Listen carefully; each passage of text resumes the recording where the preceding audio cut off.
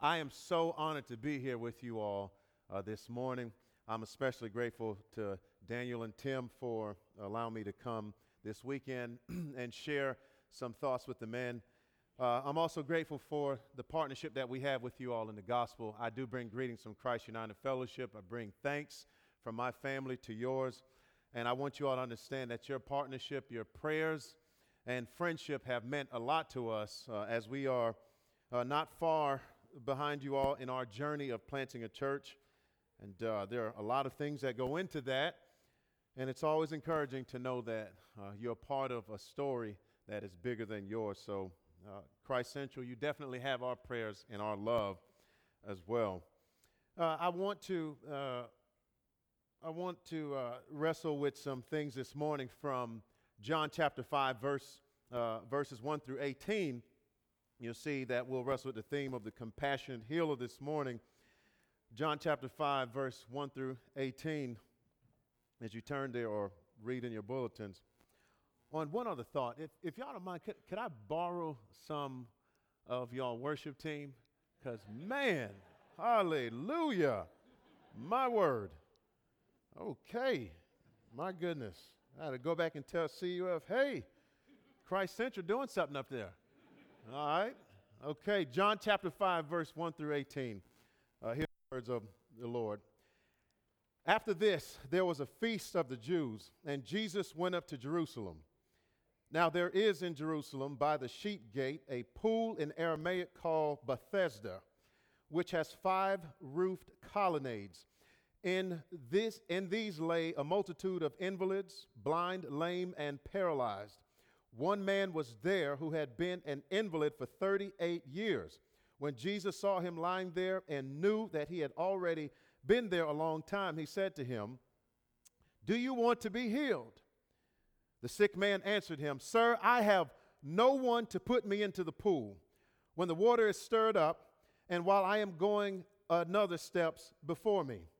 Jesus said to him, "Get up, take up your bed and walk." And at once the man was healed, and he took up his bed and walked. Now that day was the Sabbath. So the Jews said to the man who had been healed, "It is the Sabbath, and it is not lawful for you to take up your bed."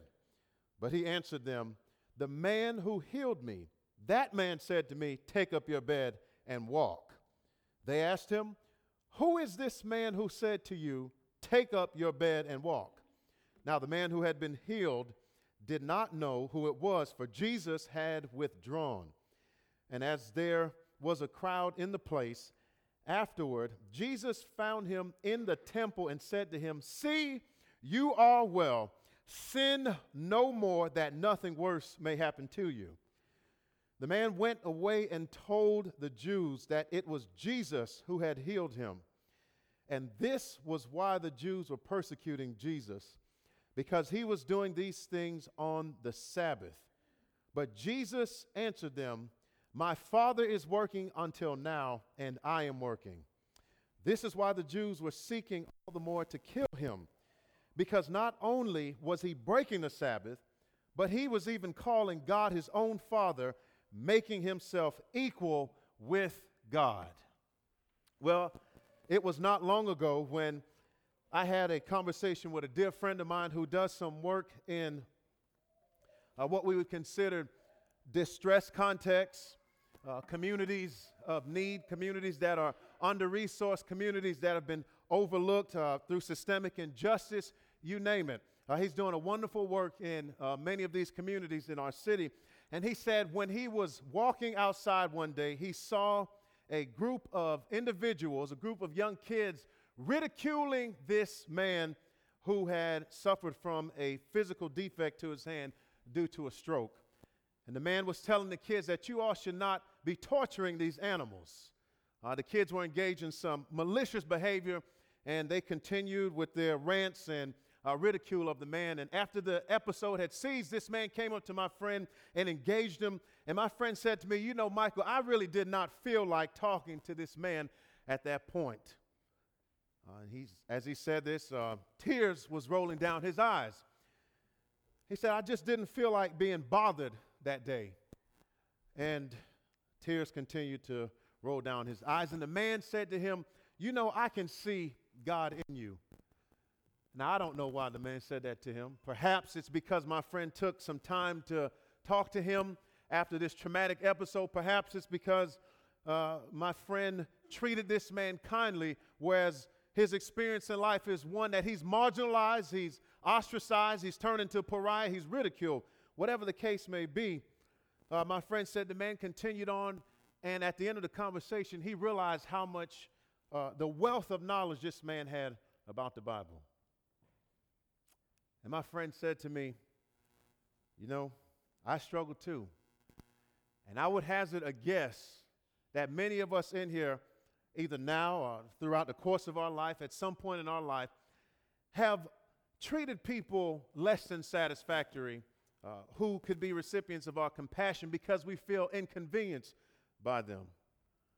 I would venture a guess that we all have experienced that at some point in our life, where there are people in our presence that could be the beneficiaries of compassion, but we abstain out of feeling a sense of inconvenience by them. Well, this morning, Jesus encourages us, Jesus challenges us, Jesus confronts us. He afflicts those of us who are comfortable by reminding us in our passage this morning that because Jesus Christ extended the ultimate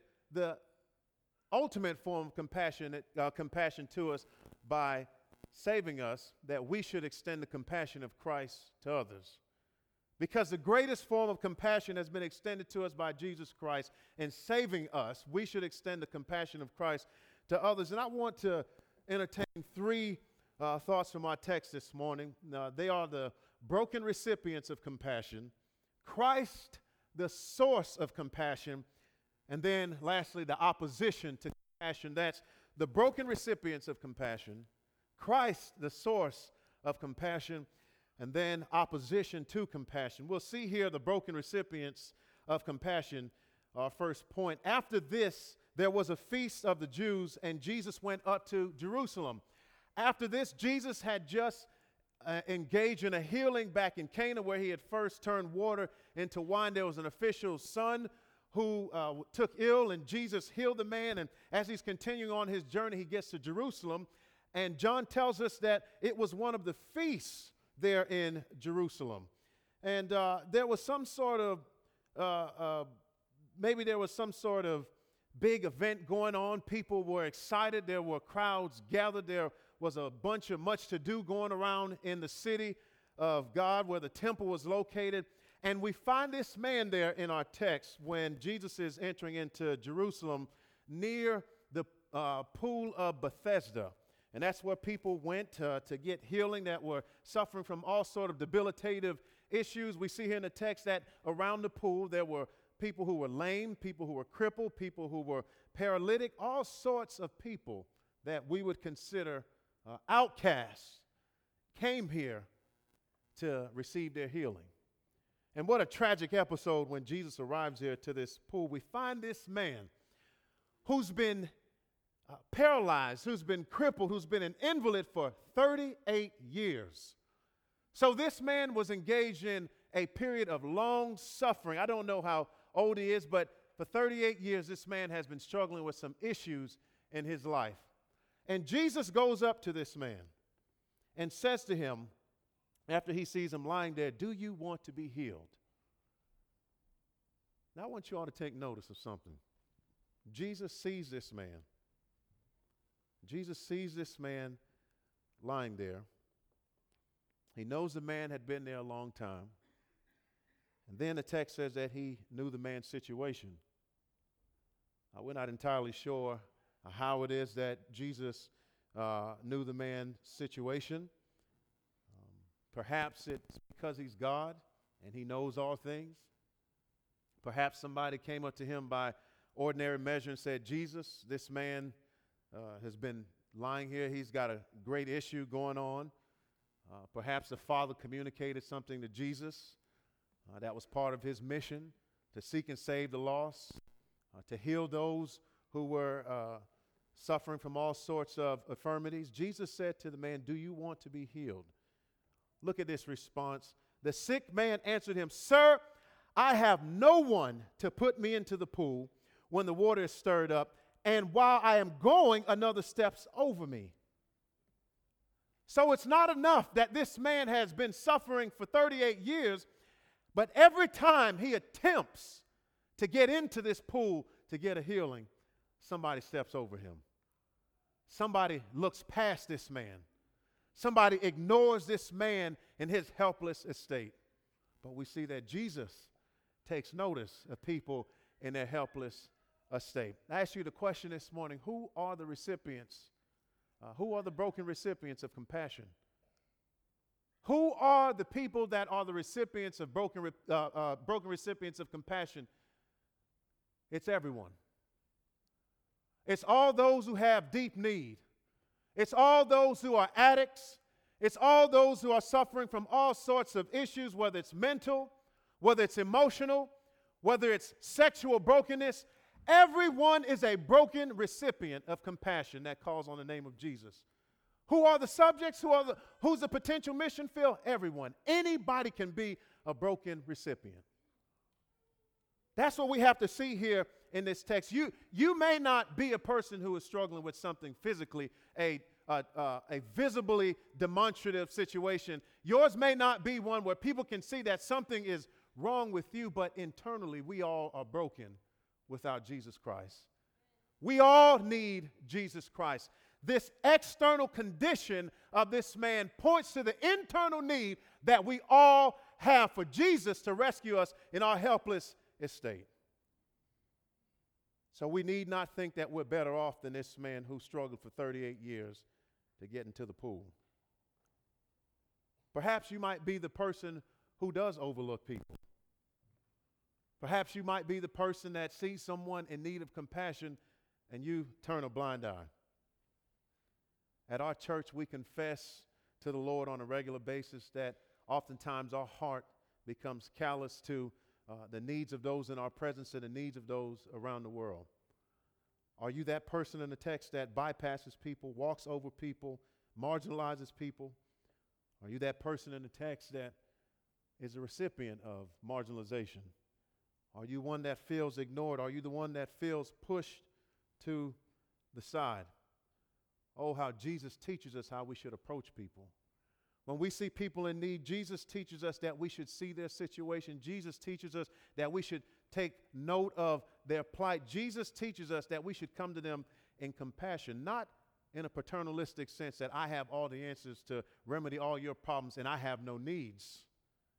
That's not the posture that we're to take. We're to see ourselves as that man who was broken and in need of Jesus to come rescue us, and we in turn extend that same compassion to other people.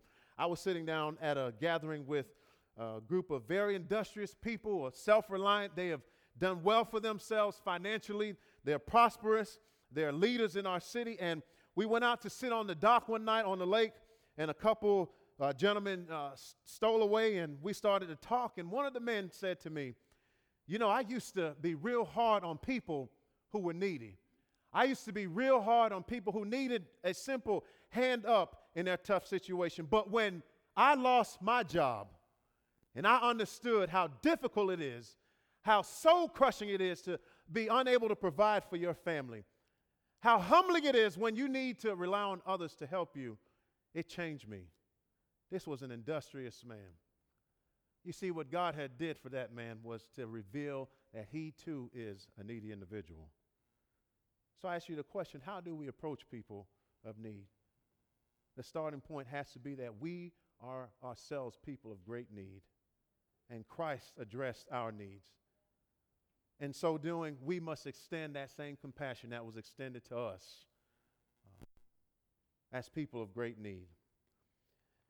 Not only do we see here the broken recipients of compassion, we also see Christ, the source of compassion. We see the broken recipients and we see Christ, the source of compassion. In verse 7, it says, the sick man answered him, Sir, I have no one to put me into the pool.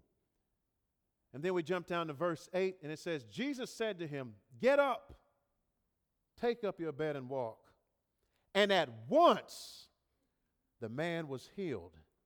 And he took up his bed and walked. We jump down to verse 13. It says, Now the man who had been healed did not know who it was, for Jesus had withdrawn, as there was a crowd in the place. Afterward, Jesus found him in the temple and said to him, "See, you are well. Sin no more, that nothing worse may happen to you." Jump down to verse 17 and 18. But Jesus answered them, "My Father is working until now, and I am working." This was why the Jews were seeking all the more to kill him, because not only was he breaking the Sabbath, but he was even calling God his own Father, making himself equal with God. Now take note of how Jesus deals with this man. Jesus is aware that this man has a physical need. Jesus is aware that this man has need of relief of some sort. Okay? This man has been an invalid for 38 years, and at once, when Jesus tells this man to get up, he is healed. There is no time lapse in between Jesus' words to this man to get up and this man's healing. What do you think John wants us to see? John wants us to see the power of Jesus Christ. John wants us to see something about Jesus Christ's identity. Immediately, when Jesus said, "Get up and walk," that man was healed. John wants us to see something about Jesus' divine nature. When he spoke, it happened. There was no waste of time. This must be an interesting man. Now, if we keep moving on, not only does Jesus physically heal this man, but Jesus Christ's compassion goes even further. Jesus Christ's compassion goes from the external to a deeper need possessed by this man, and that is his heart. Jesus physically heals him. Jesus provides for a tangible need that he has, but Jesus said, "Now I want to go even further. How far does your compassion go, beloved? Does it stop at the external, or do you keep on pressing the gospel of compassion even further?" Jesus says to the man, if we jump down here, Jesus says to the man, "See, you are well. Sin no more, that nothing more may happen to you." Of course, you got some of the opposition, which we'll talk about. They're all upset as Jesus is doing all these things and making these audacious claims about him. Jesus says, "See, you are well. Sin no more." Notice this man's interaction. This man says that Jesus healed me. This guy is aware that something has happened to him. Sin no more. Now, some people would say, "Well, Pastor, was this man's condition a result of sin in the first place?" No. Or was he an invalid for 38 years because he was in some kind of great sin? No. Those physical conditions and suffering doesn't always come as a result of our sin. Sometimes it does as a consequence of our sin, but it doesn't always come as a result of our sin. Sometimes the Lord just wants to reveal something in our suffering. And in this case, the Lord says to this man, "Sin no more." Why? Because there was a greater need in this man's heart. The tangible need was addressed, but Jesus says there's a greater need you have, and you need to be reconciled to God.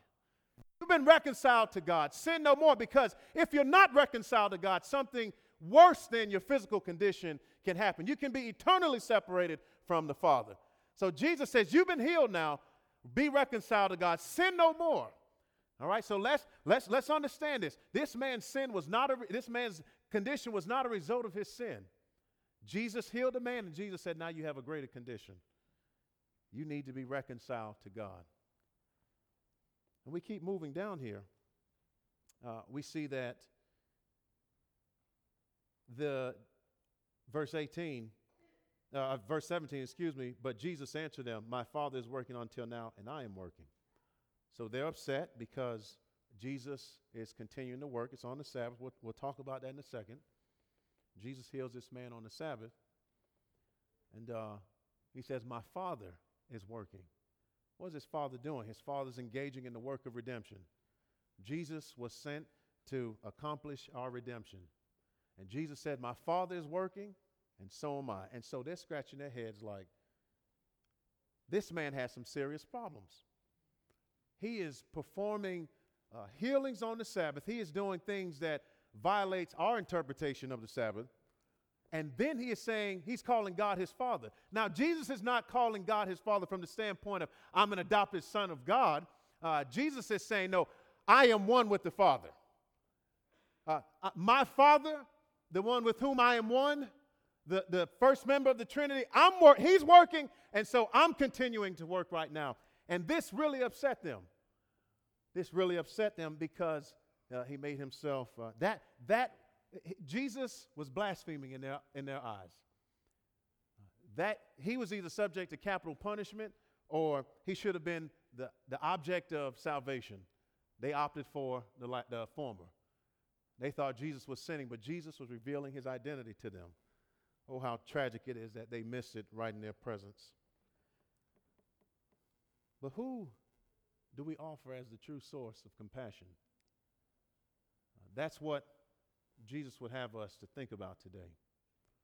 Do we stop with just providing for a person's tangible needs and mark that off the list and say, I've done my due diligence, I'm done. All right, I've helped these people, I've done my part? Or do we take our compassion even further and offer Jesus as the true source of compassion? Does our compassion go further than just our material giving? Do we care enough to say, I want to minister to your material needs. I want to minister to you when you feel marginalized, when you feel distressed, when you're experiencing oppression or whatever the case may be.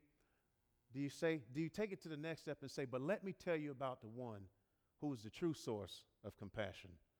Let me tell you about the one who can walk with you amidst this experience of marginalization. Let me tell you about the one who offers compassion for your soul. Let me tell you about the one who's the greatest source of compassion. The Bible tells us that salvation is found in no other name than the Lord Jesus Christ. So, brothers and sisters, I want you to really wrestle with that question. How far does my compassion go? Do I just see people as a checkbox? Do I just see them as an opportunity to get this done? I've done my good deed. I done what I had to do. I care, yep. Or do you go a little bit further? Do you care enough to extend the same compassion that Christ has showed to you to bring these people to the true source of compassion? That's what Jesus forces us to wrestle with in our text this morning. There's no other name that can address the broken condition of fallen humanity other than Jesus Christ. He's the true source. Not only do we see the broken recipients of compassion and Christ, the true source of compassion, but in our text we see another set of characters. We see the opponents. We see the opposition to compassion. I'm going to read this again. Indulge me. Verse 12, they asked him, "Who is this man who said to you, 'Take up your bed and walk'?" Now the man who had been healed did not know who it was, for Jesus had withdrawn as there was a crowd in the place. Afterward, Jesus found him in the temple and said, "See, you are well, sin no more." Jump down to verse 15. The man went away and told the Jews that it was Jesus who had healed him. And this was why the Jews were persecuting Jesus, because he was doing these things on the Sabbath. Then we jump down again to verse 18. This was why the Jews were seeking all the more to kill him, because not only was he breaking the Sabbath, but he was even calling God his own Father, making himself equal with God. Now, I want you all to understand something. John wants us to see how fierce the opposition is. These folks just aren't following Jesus around saying, you shouldn't be healing folks on the Sabbath. That's not right. The text here has the idea of that these people were continuously persecuting Jesus. It was an ongoing action. They were continuously hostile to Jesus because he was extending compassion to people in their time of need. So they were getting more upset about Jesus' mission, Jesus' compassion. They were getting more upset about his acts of mercy than they were celebrating the fact that people were being healed. Now, why is that? Because these folks from the crowd, this was a hostile crowd towards Jesus, had made up their own interpretations of what the Sabbath was. They caricatured the Sabbath.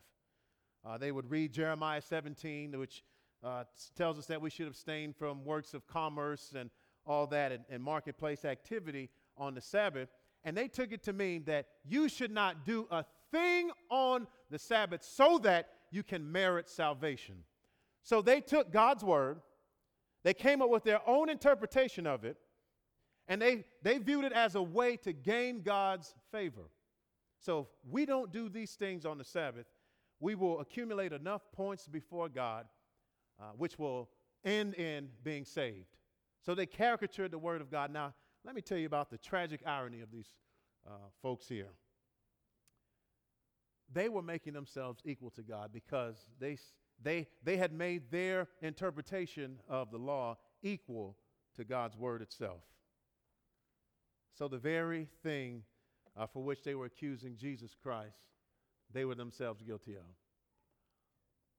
They said that this man cannot be calling him God his Father. That's blasphemy. Yet and still, they were creating their own interpretations that were equal to God's word. And they were upset because Jesus Christ was blowing up their system of man-made regulations. God alone is Lord of the conscience and has freed us from the commandments and regulations of man that are contrary or beside his word. And that's what they did. They heaped up all these burdens on the people, and they got upset because Jesus Christ, the true and living God, came and said, I could care less about your man-made regulations. Deeds of mercy are very much appropriate for the Sabbath. The Sabbath was made for the man, not the man for the Sabbath. And so they were filled with anger and hostility. Who does this outsider think he is to come in here and show people mercy on the Sabbath? Who does this outsider think he is coming in telling people that salvation is found in him? Who is this outsider coming in telling people that he is equal to God our Father? Oh, how they missed God right in their presence. They were upset with God for doing what only God can do, heal and forgive sins. Only God can declare that a person is forgiven. And they missed it right there in their presence. They missed the point. They were angry at the fact that Jesus made himself equal to God. They were angry that Jesus Christ's identity was revealed as God, and they missed that God was right there in their presence. What they needed to be doing was repenting, but they were angry with God, blinded by their own sin, blinded by their own arrogance, thinking that their own man-made regulations could save them. Here's another tragic irony. They were violating God's law. Leviticus 18 says that we should love our neighbors. And they were obsessing over this man's healing on the Sabbath, that they forgot that they should be celebrating that this man was healed, that their neighbor was blessed, that their neighbor's long-time condition had come, condition with this, his long-time physical infirmity had been resolved. But they were too hung up on their own system. You know, Jesus won't let us off the hook. Jesus forces us to think through our own hearts as well. Jesus forces us to figure out if our hearts are filled with compassion. Here are a series of things I want us to consider. If you are more concerned with people following your own man-made laws rather than following God's word, you might lack compassion. If you are more concerned with how a person's behavior around you impacts your reputation than you are about the God, the true and living God who can do something about their behavior, you might lack compassion. If you are more concerned about a family member following the family code over the word of God, you might lack compassion. If you are more concerned about a person's political view than a person's Christological view, how they view Christ, you might lack compassion. If you are more concerned about how people's behavior impacts your own perceptions of God's word than God's word changing their behavior, you might lack compassion. If you are of the ilk who says, you know what, they just need to pull themselves up by their own bootstraps. When, as MLK would say, how can a man pull himself up by his own bootstraps when he has no boots in the first place? If you're that person, you might lack compassion.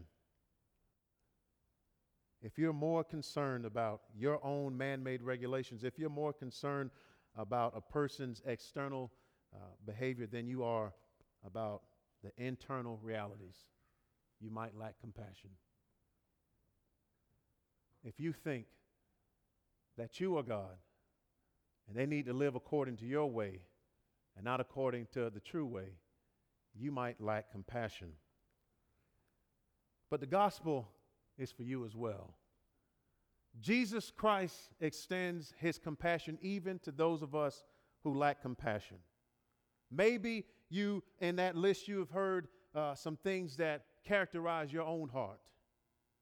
Maybe you're saying to yourself, my goodness, those people that stepped over that man describes me. Those people that walked right past that man when he was trying his best to get to the pool characterizes me.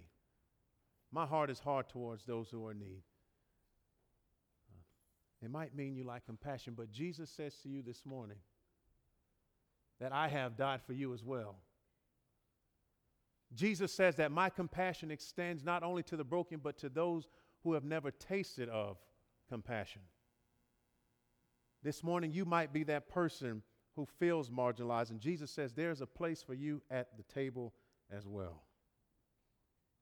Jesus doesn't discriminate with his compassion. He sends it to those who need compassion.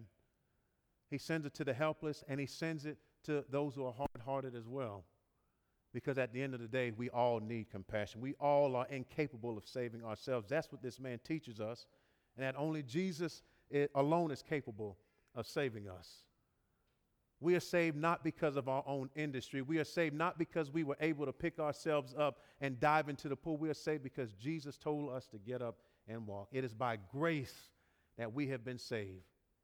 None of us can boast because Jesus did all the work for us. He did everything that we could not do.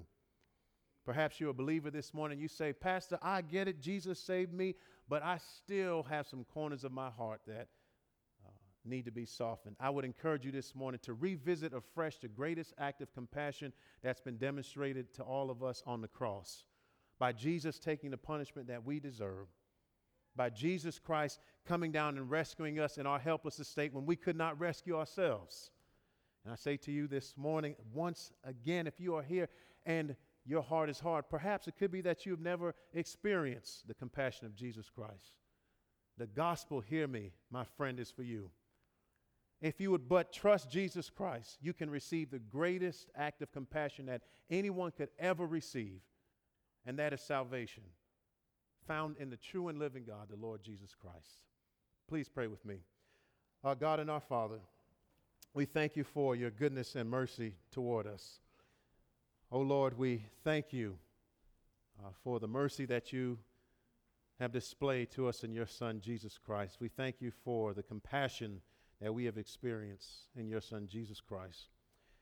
And Holy Spirit, we ask that you would seal this word to our hearts so that we would be set free to serve you joyfully. In Jesus' name we pray, amen.